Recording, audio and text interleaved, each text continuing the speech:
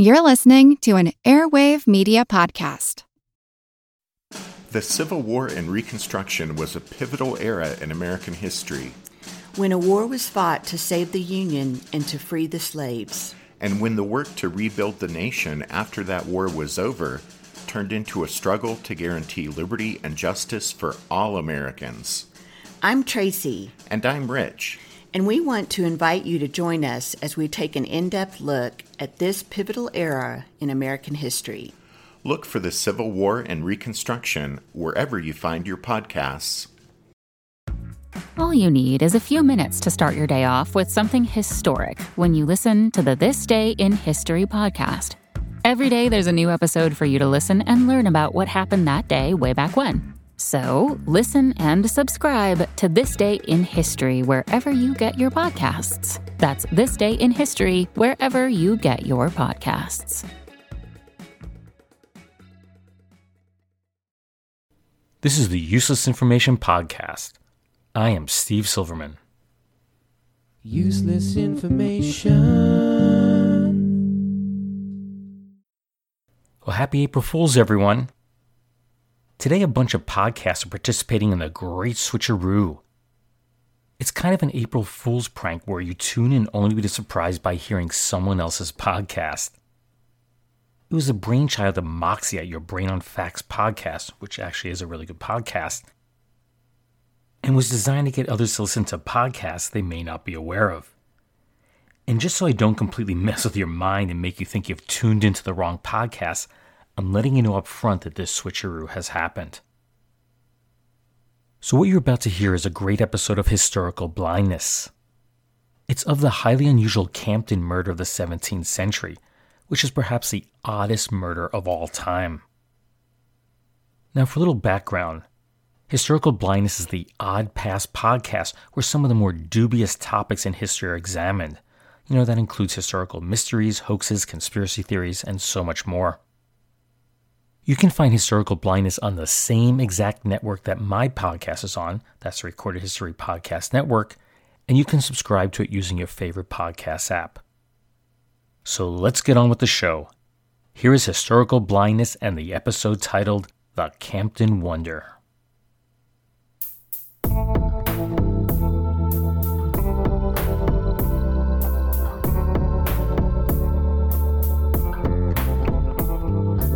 Welcome to Historical Blindness, the Odd Past podcast. I'm Nathaniel Lloyd, and I'll be giving my testimony today. You can be certain it is a true and faithful account, and that I'm not merely telling the court what it wants to hear.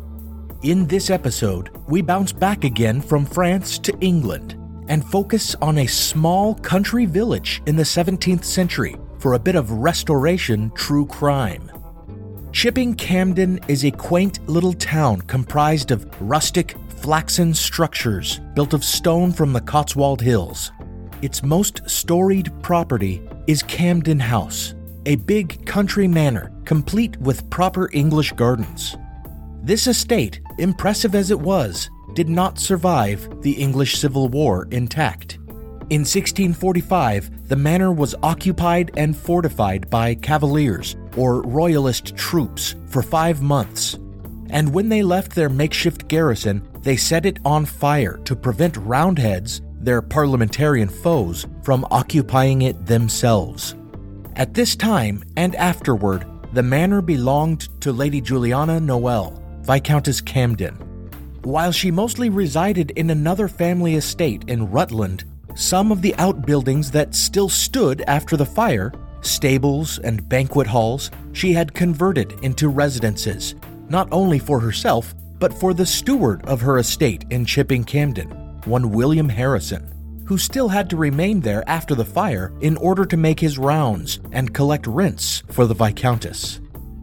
It is with this man that our story begins, in the year of 1660, after the restoration of the monarchy under Charles II, when William Harrison still remained living with his wife in their home among the burned-out ruins of the Manor of Camden. A man of 70 years old, he nevertheless still made his rounds on foot to collect his lady's rents. And one day, he did not return. his vanishing began one of the most intriguing historical mysteries in English history, remembered even today as an unparalleled wonder. Thank you for listening to episode 23, The Camden Wonder, or The Supposed Murder of William Harrison.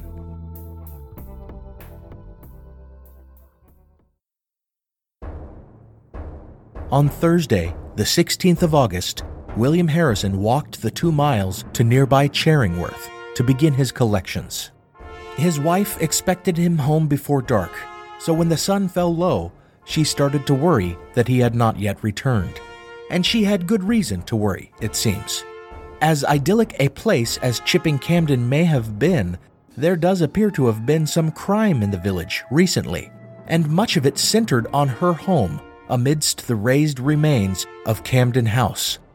First, a year earlier, after attending a Puritan lecture at the church, she and her husband returned home to the ruinous estate to find a ladder leaning against their banquet hall residence next to a second-story window, the bars of which had been wrenched away from the wall. Inside, they found the blade of a plow, which they reasoned must have been used to pry the bars off.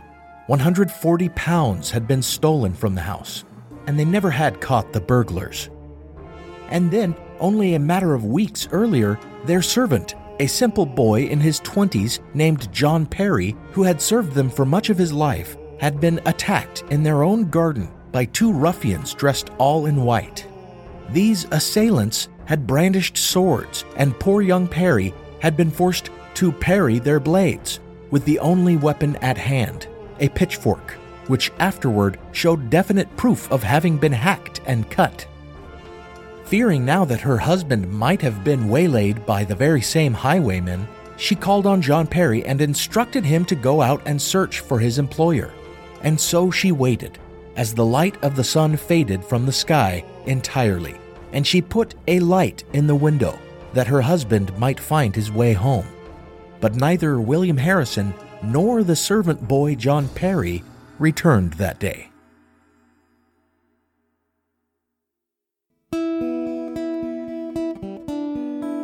The next day, William Harrison's son set out to search for them, and on the road to Charingworth, he encountered John Perry alone. His father was not at Charingworth, Perry told him. So off they went to look for Harrison at Ebrington and then Paxford, questioning everyone they encountered. In this way, they heard that a woman on her way to work in a field that morning had found a comb, a collar, and a hat on the road between Ebrington and Chipping Campden. When Perry and his master's son found the woman and asked to see what she'd found, they recognized that indeed they were William Harrison's items and were troubled to see that they appeared to be cut in some places, and the collar bore a distinct spot of blood. The woman took them to where she had found the articles, but a search of the roadside shrubbery yielded no sign of the vanished steward of Camden House, and the 2 men returned, crestfallen.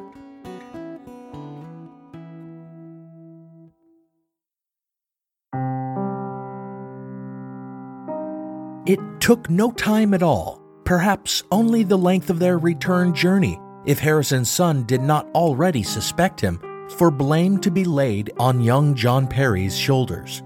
For had he not been out all night with nothing to show for his search?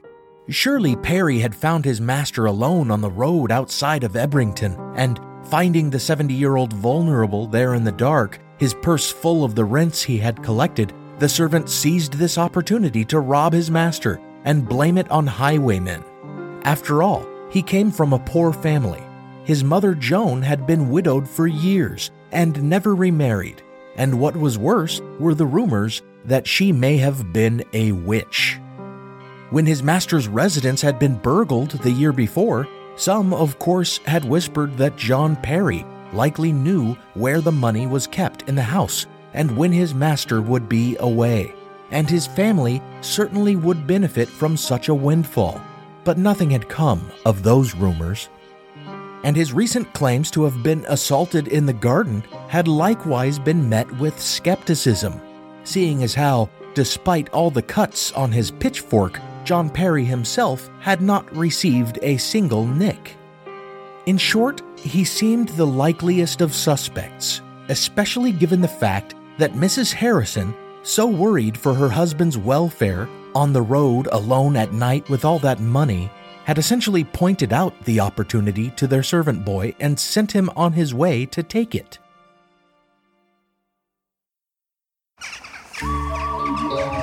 Within a day, John Perry stood examination before a justice of the peace. By his account, which he seemed to piece together in direct response to specific challenges to his story, he claimed to have walked some way toward Charingworth before turning back because of the growing darkness. He testified to having encountered one William Reed, who walked with him back to Camden House before taking his leave. It is not clear then why Perry did not announce his return to Mrs. Harrison, nor try to get his master's horse and go out searching again, as had been his stated intention. Thereafter, he saw a man named John Pierce and walked with him in a field, although why he did so is also unclear, since it certainly had not been to search for his master. After Pierce left him at the Camden House gate, again, he did not return to his mistress or fetch the horse from the stable, but rather lay in the hen house for an hour. Afterward, when he heard the church bell strike midnight, he rose and went out onto the road again to resume his search. When challenged about his behavior, he explained that while it had been dark previously, after his rest in the hen roost, a bright moon had risen, giving him the courage to continue his endeavor. This was not to last long, however, for he soon became lost in a dense mist and chose to sleep the night under a roadside hedge. At first light, he rose and continued on to Charingworth, where he discovered that his master had collected only £23 from one tenant before setting out for home. It was after this, John Perry testified, that he himself had set out for home and thereafter encountered his master's son on the path, whence they continued their search.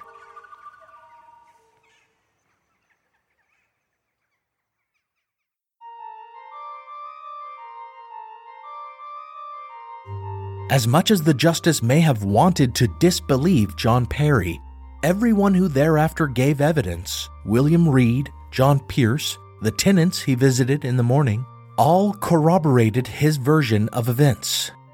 Still, it was the gaps that troubled one. What had Perry been doing when he tarried back at the Camden House gates, and during that time when he claimed to have lain in the hen house? And upon resuming his search, had he really, a native of the area, lost his way in a mist and slept beneath a bush?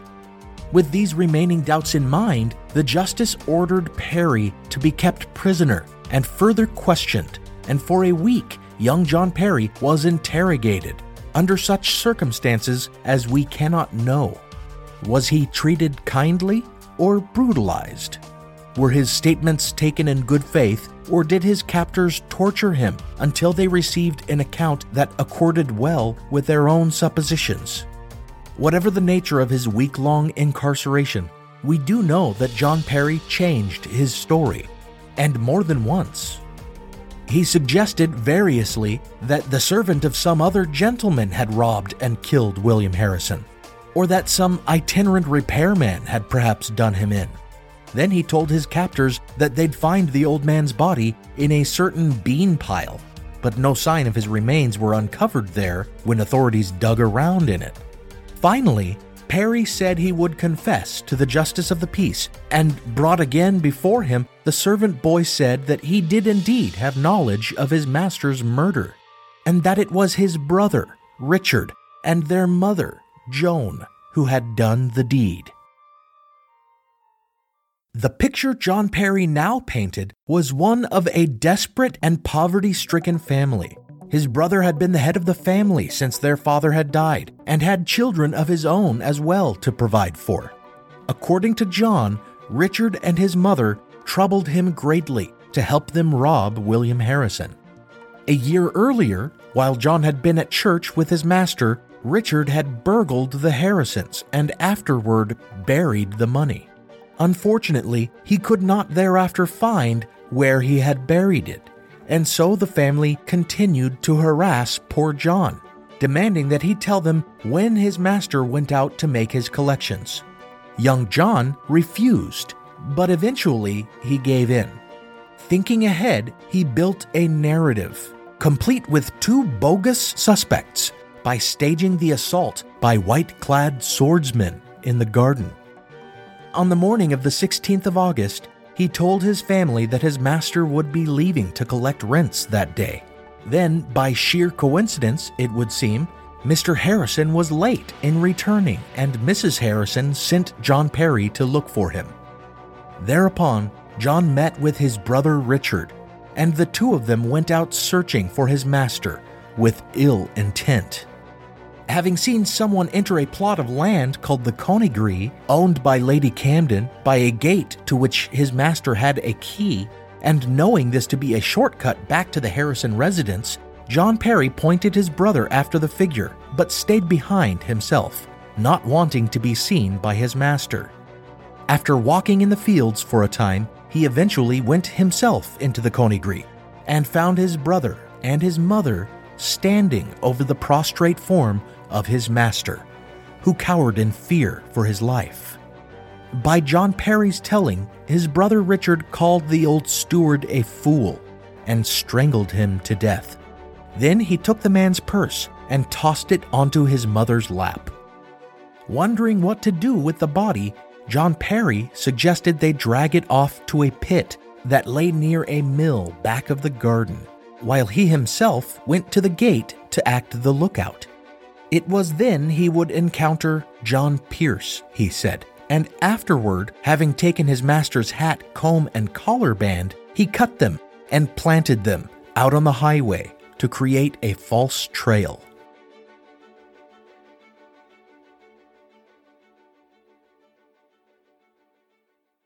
Now, besides the first problem, being the oddness that Perry and his brother waited until after Harrison was already apparently missing to go out looking to rob him, there were some other issues with his testimony. The first is that the corroborative testimony of William Reed seems to contradict Perry's confession. While the story accords well with John Pierce's testimony that he ran into John Perry at the gate and they walked into the fields for a time, and even gives a sufficient explanation for this excursion, since it would seem now that Perry, as a lookout, was just trying to lead Pierce away from the scene of the crime. Reed's testimony confirmed that Perry had met him a furlong away from Camden House on the highway to Charingworth. According to both of them, before Perry's subsequent confession, they had walked back together, and John's brother, Richard Perry, does not appear to have been in their company. Certainly when Richard and their mother Joan were thereafter arrested, they denied John's claims as outright villainous lies, and when authorities dragged the pit behind the garden and searched the rest of the grounds thereabout, they found no body. So it would seem there was no concrete evidence whatsoever to prove John Perry's new version of events. Nevertheless, as John Perry insisted that it was the truth, all 3 of them were kept in custody.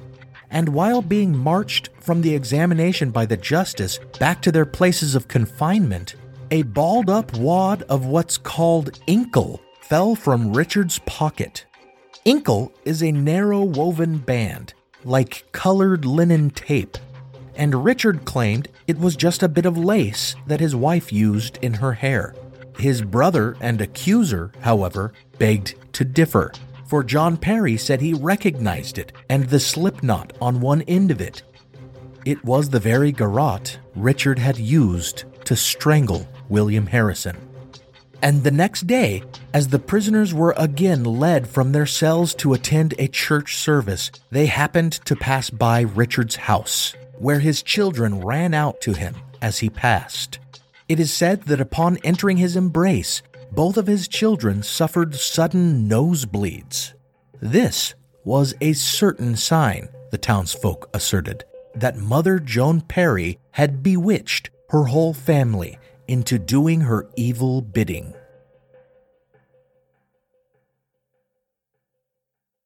Importantly, before their case came to trial, Parliament passed, quote-unquote, an act of free and general pardon, indemnity, and oblivion, which issued a general pardon for any crime committed during the Civil War and the subsequent interregnum prior to the Glorious Restoration, barring such crimes as buggery, rape, murder, piracy, and witchcraft. When it came time in September to face their charges, their judge refused to hear the charge of murder, while still there remained no corpse and therefore no corpus delicti.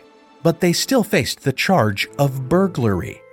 However, as the crime had occurred the previous year, it fell under the pardon of the Act of Oblivion. So the Perrys were urged to spare themselves and the court the time and expense of trying them, since if they would just plead guilty, they could be pardoned. This they did, but remained incarcerated, during which time John Perry not only continued to insist on his family's guilt, but also to accuse his mother and brother of trying to murder him by poison while he was in custody. The following spring, a new judge decided that they could be tried for William Harrison's murder, since presumably if Harrison were indeed alive, he would have returned by then. But being now charged in the murder himself as a clear accomplice to the crime, John Perry suddenly recanted his confession, saying he had been suffering a bout of madness when he had accused his brother and mother. This judge, however, viewed the Perrys as manifest criminals who had already confessed to burglarizing the supposed murder victim. It didn't matter to him that they had only pleaded guilty to that crime on the court's advice and had always maintained their innocence in the matter. And after all, how could any plea of innocence or any recantation be believed when it was popularly held that their witch mother was controlling them like puppets? He found the three of them guilty, and within days, the Perrys were marched up a hill outside Chipping Campden to a hastily erected gibbet. Joan Perry climbed the ladder first, for many believed that as soon as she was executed, her enchantment of her sons would cease and they would confess all. With their mother dangling, though, they only reasserted their innocence. Next, they hanged Richard, who went to the noose pleading for his brother to make some confession that might exonerate him. John told the crowd angrily that he held no obligation to offer them any satisfaction, and he watched his brother hang. As he climbed the gibbet himself, he provoked the bloodthirsty, screaming crowd, shouting that although he knew nothing about his master's fate, they might in the future discover something about it. John Perry's body remained there, hanging in chains from the gibbet on the hill, until it had putrefied and decayed entirely. Want to learn how you can make smarter decisions with your money? Well, I've got the podcast for you. I'm Sean Piles, and I host NerdWallet's Smart Money Podcast. On our show, we help listeners like you make the most of your finances. I sit down with NerdWallet's team of nerds, personal finance experts in credit cards, banking, investing, and more.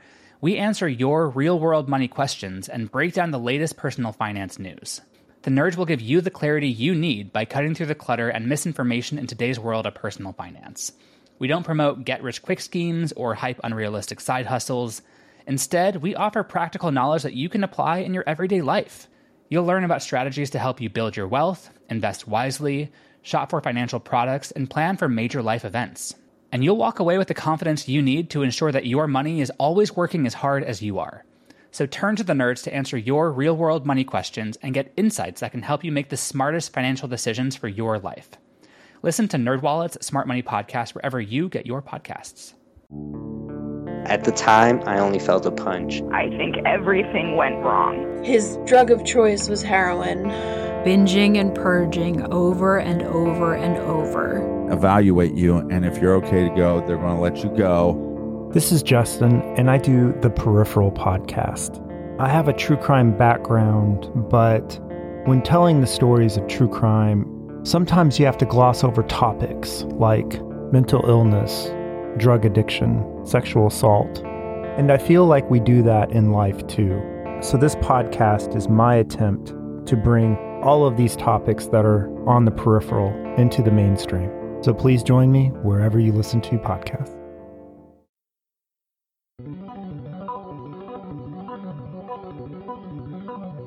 "2 years later, and John Perry's final words rang true. For at the old age of 72, William Harrison returned to Camden with an astounding, if not entirely incredible, story to explain his absence. As 3 people had been publicly executed for his murder, it is no surprise that some official account was demanded of him, and thus we have the particulars of his adventure put down in a letter for all posterity.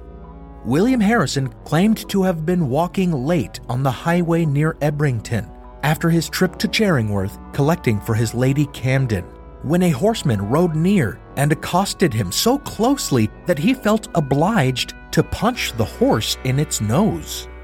The rider then struck him with a sword, the implication being that this was when his hat and collar had been cut off him. And though he tried to defend himself with his cane, the scoundrel stabbed him in the side. Then another man appeared behind him, stabbed him in the thigh, and dragged him into the bushes. In all, there were 3 men whom he expected to simply rob him of the meager 23 pounds he carried. But instead they put a cloak on him, sat him on a horse behind one of the riders, manacled his hands around the man's waist, and rode away with him. They stopped at a haystack, finally taking his money off of him and tossing him into a nearby stone pit. An hour later, they called him out, stuffed his pockets full of an even greater quantity of money than they had taken from him, and handcuffed him again on the horse as before. After a long ride, the old man was nearly dead, he says, from having to carry all their money, although one would think the sword wounds in his side and thigh would be bothering him far more than some bruising from heavy coinage.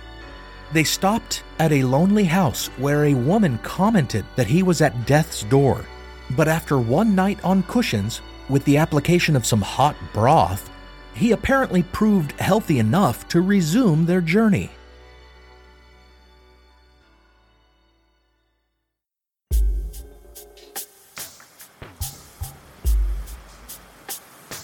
So his story went.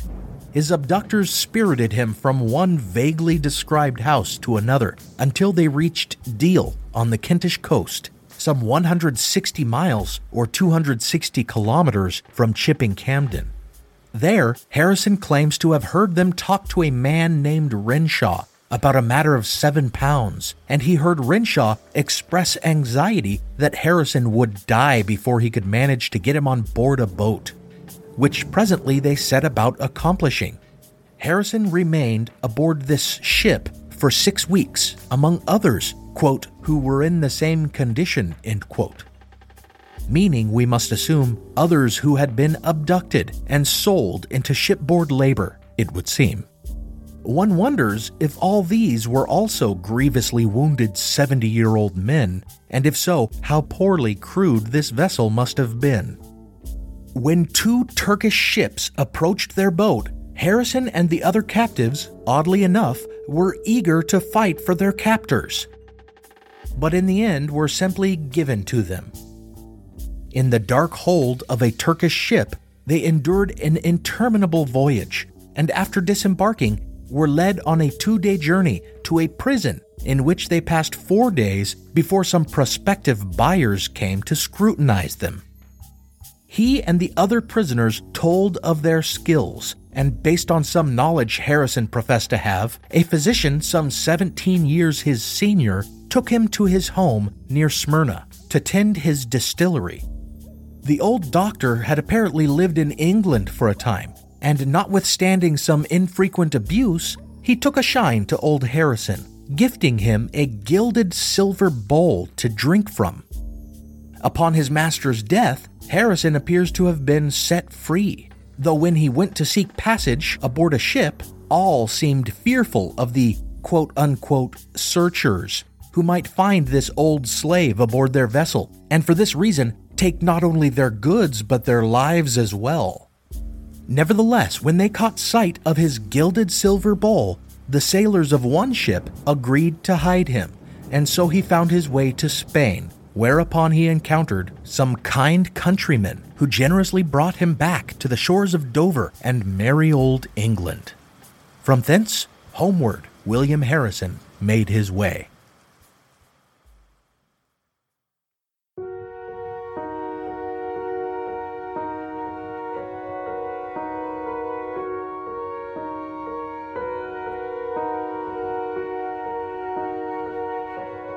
Or so his story goes. But can it be credited? Why, upon finding that the 70-year-old codger they had just waylaid only had 23 pounds on him, would these highwaymen then think they could get any money for him as a slave? Were highwaymen in rural England even in the business of enslaving their victims? If so, surely they'd seek out the young and able-bodied to fetch a higher price. And certainly they'd not keep running him through with their swords if they intended to sell him as slave labor. And even if these rogues were daft enough to think this a sound money-making scheme, why on earth would the buyer and deal think the dying old man was worth anything? Likewise, the Turkish pirates who took him thereafter, and even the older doctor after that. Why was this 70-year-old Englishman in such high demand? If one begins to doubt his tale, there's not much to go on in trying to disprove it. His description of every stop on his journey is sorely lacking in detail. He mentions one name, a Renshaw in Deal, who seems to be involved in the slave labor market. But nothing beyond that, not even a name for the old physician in Smyrna with whom he lived nearly 2 years. His account, plainly speaking, is far more ridiculous than any lie told by John Perry in his absence. In this way, many have pondered the details of what has come to be known since it was first set down more than a decade later in a pamphlet written by the Justice of the Peace who had first examined John Perry as the Camden Wonder. Was there truth to any of the allegations against the Perrys? If they hadn't murdered Harrison, had they burgled him?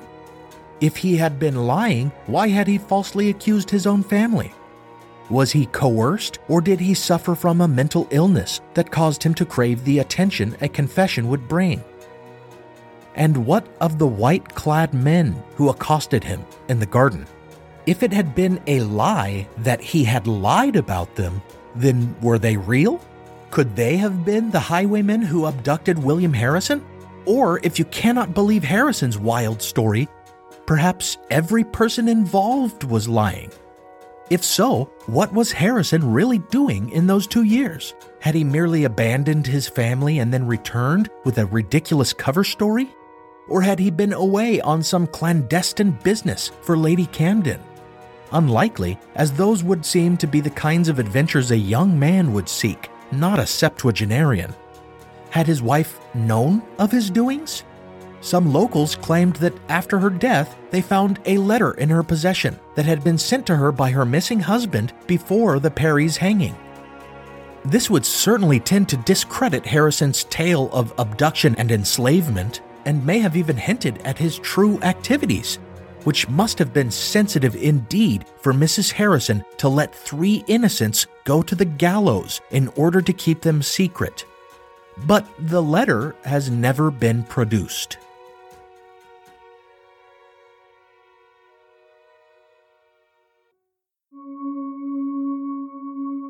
An explanation appealing to me is that perhaps the Perrys or the mystery men in the garden had killed the old man out on the highway at night, and the man who returned 2 years later was not William Harrison at all, but rather an imposter taking advantage of the situation. People, after all, tend to forget a face after years of its absence, especially in a time before photographs. And any change in his appearance could easily have been dismissed as being due to the extreme circumstances he had endured. One could argue that his family would certainly know Harrison, but it has been suggested that his son may have conspired to do away with the old man in order to take the stewardship of Lady Camden's lands for himself. Perhaps he and this returned Harrison had an arrangement. But what about his wife, you might protest? Well, there have been other examples in history of widows accepting impostors as their returned husbands for the simple reason that women relied on their husbands to provide for them. Going along with the idea that your husband had returned was a simple escape from widowhood. Some historians point to signatures left by Harrison, both before and after his return, as proof that it was the same man. I'm no handwriting expert, and I do see the distinct similarities, of course, but to me, there does appear to be a marked difference in the S after his return, which before his disappearance was looped into the subsequent O, but afterward appears to have been formed with 2 strokes and not looped into the next letter at all.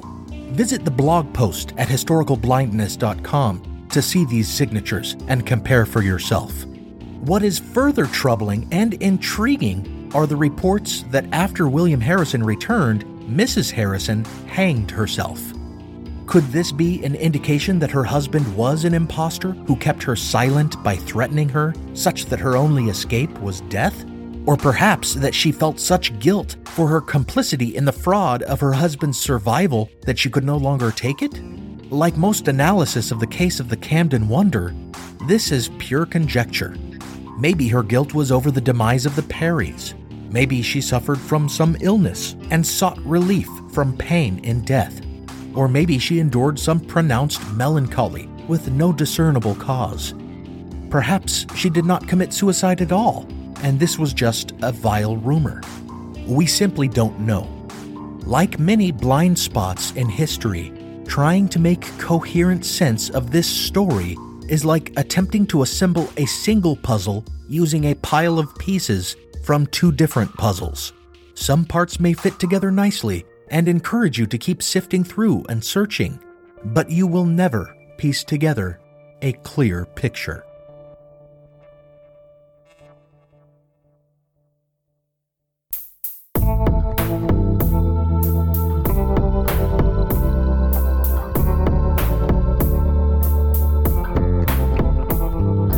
Thank you for listening to Historical Blindness, the Odd Past podcast. Music for the show is provided by composer Alex Kish. Visit alexkishmusic.com to get compositions for your own projects. Additional music by Sean Duncan from his former project Seanario. Check out the California True Crime podcast, in which Sean and co-hosts Charles and Jessica dig up fascinating cases, both historical and modern. As always, a big thanks goes out to my wonderful partner patrons on Patreon: Joe, Robert, Lori, Diane, and Michael. If you were in the crowd below my gibbet, I'd freely confess to everything. Find me on Patreon to support the show and get some perks, such as access to ad-free episodes. Also, visit the website to browse the show's merch on Redbubble, check out the episode reading list, and click through to Amazon to buy my novel about the beginning of Mormonism in early 19th century New York and its connection to Masonic conspiracy. If you buy and read the novel, give me a review on Amazon. And if you're able to, rate and review the show on whatever app you use, especially on Apple Podcasts. That can really help people discover the show. Until next time, remember, when it seems that one explanation must be true and another false, resist the dichotomy. It may be possible for both conflicting explanations to be true, or perhaps for both to be entirely false.